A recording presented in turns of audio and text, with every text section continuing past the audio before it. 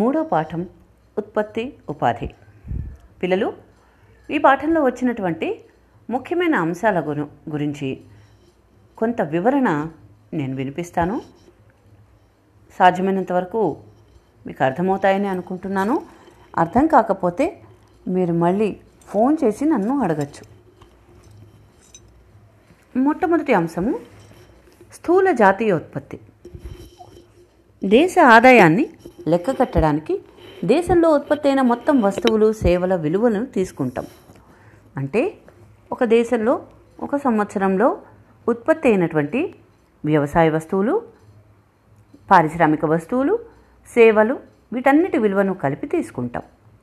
ఈ విలువను ఉపయోగించే సాంకేతిక పదం స్థూల జాతీయోత్పత్తి.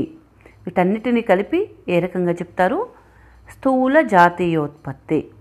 ఒక దేశంలో ఒక సంవత్సరంలో ఉత్పత్తి చేసిన అన్ని అంతిమ వస్తువుల లేదా సేవల విలువయే స్థూల జాతీయోత్పత్తి.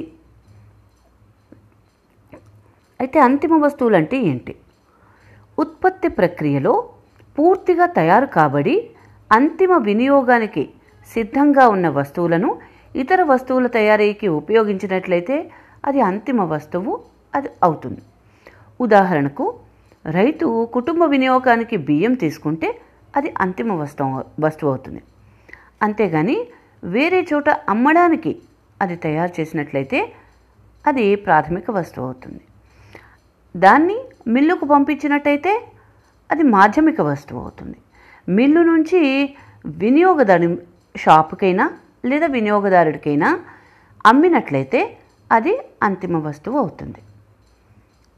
అయితే నెక్స్ట్ పదం ఉపాధి బదిలీ. ఒక రంగంలో అల్ప ఉపాధిని పొందుతున్న వారిని ఇతర రంగాలకు పంపించడాన్ని ఉపాధి బదిలీ అంటారు. దీని ద్వారా ఆదాయం కూడా పెరుగుతుంది. అభివృద్ధి దశలో ఉపాధి అవకాశాలు పెరగడంతో కార్మికులు ఒక రంగం నుంచి ఇంకో రంగానికి మారటాన్నే ఉపాధి బదిలీ అంటారు. అర్థం కాలేదా?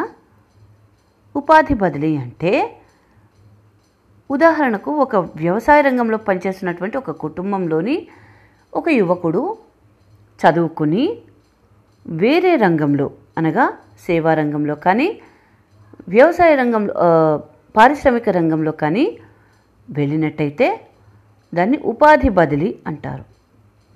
లేదా ఇప్పుడు వ్యవసాయ రంగంలో అవకాశాలు తగ్గి భవన నిర్మాణ రంగంలో అవకాశం ఉన్న చోటికి వ్యవసాయ రంగంలో కూలీలుగా పనిచేస్తున్న వాళ్ళు వెళ్తే దాన్ని ఉపాధి బదిలీ అని కూడా అనవచ్చు.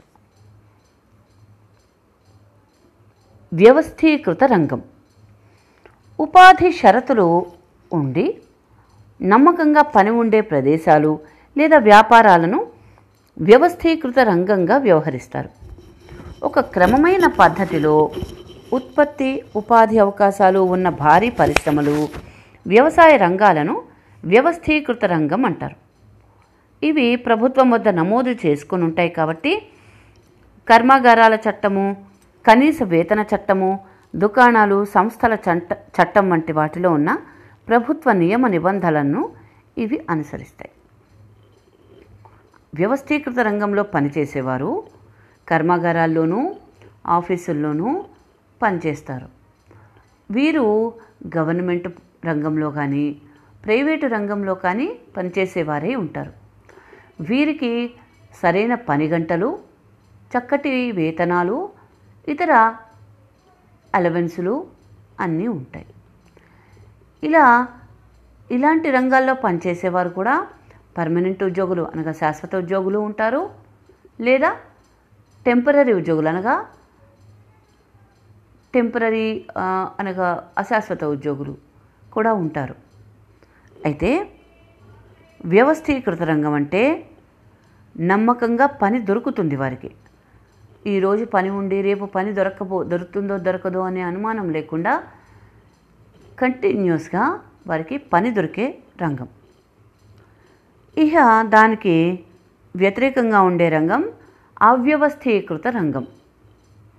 ఒక క్రమమైన పద్ధతిలో ఉద్యోగాలు, జీతాలు లేని రంగాన్నే అవ్యవస్థీకృత రంగం అంటాం. అవ్యవస్థీకృత రంగంలో చిన్న చిన్న సంస్థలు అక్కడక్కడ ఉంటాయి. ఇవి సాధారణంగా ప్రభుత్వ నియంత్రణలో ఉండవు. నియమ నిబంధనలు ఉంటాయి, కానీ వీటిని అనుసరించరు. అనుసరించేలా చూసేవాళ్ళు ఉండరు. ఉద్యోగులకు జీతం తక్కువ, ఉద్యోగ భద్రత కూడా ఉండదు. ఉదాహరణకు వ్యవసాయ రంగంలో పనిచేసేవాళ్ళు, వారు ఈరోజు కూలి దొరకవచ్చు, దొరక్కపోవచ్చు. వర్షాలు పడి చక్కటి వ్యవసాయ పనులు నడిస్తే వారికి తప్పనిసరిగా కూలి దొరుకుతుందని, కూలి డబ్బులు దొరుకుతాయని ఆశ ఉండవచ్చు. అదే వర్షాలు సరిగ్గా పడకపోయినా, వేరే ఊరి నుంచి పనివారు తక్కువ కూలీకి పనిచేయడానికి వచ్చినా వీరికి తప్పనిసరిగా పని దొరుకుతుందని నమ్మకం లేదు. అదేవిధంగా పట్టణాల్లో కనుక చూసినట్టయితే డైలీ వేజెస్ కింద, అనగా రోజు కూలీగా పనిచేసేటటువంటి చాలామంది ప్రజలకు ఏ రోజు ఉద్యోగం దొరుకుతుందో ఏ రోజు దొరకదో నమ్మకం లేనటువంటి పరిస్థితి. వీరందరినీ అవ్యవస్థీకృత రంగంలో పనిచేసేవారుగా చెప్పచ్చు. అయితే వ్యవస్థీకృత రంగంలో పనిచేసేవారితో పోలిస్తే వీరికి జీతము తక్కువే, ఉద్యోగ భద్రత తక్కువే. ఉద్యోగ భద్రత అయితే ఉంటుందనే చెప్పలేం. ఇది ఆర్థిక వ్యవస్థలో మనం చూసినటువంటి రెండు రంగాలు. ఒకటి వ్యవస్థీకృత రంగం, రెండు అవ్యవస్థీకృత రంగం. అయితే ఇందాక మనం స్థూల జాతీయోత్పత్తి గురించి చూసాం. తర్వాతి పాఠంలో, ఆడియో పాఠంలో మనం స్థూల జాతీయోత్పత్తి గురించి ఇంకొంచెం దానిని ఏ విధంగా లెక్క కడతారు అనే విషయాన్ని చూస్తాం.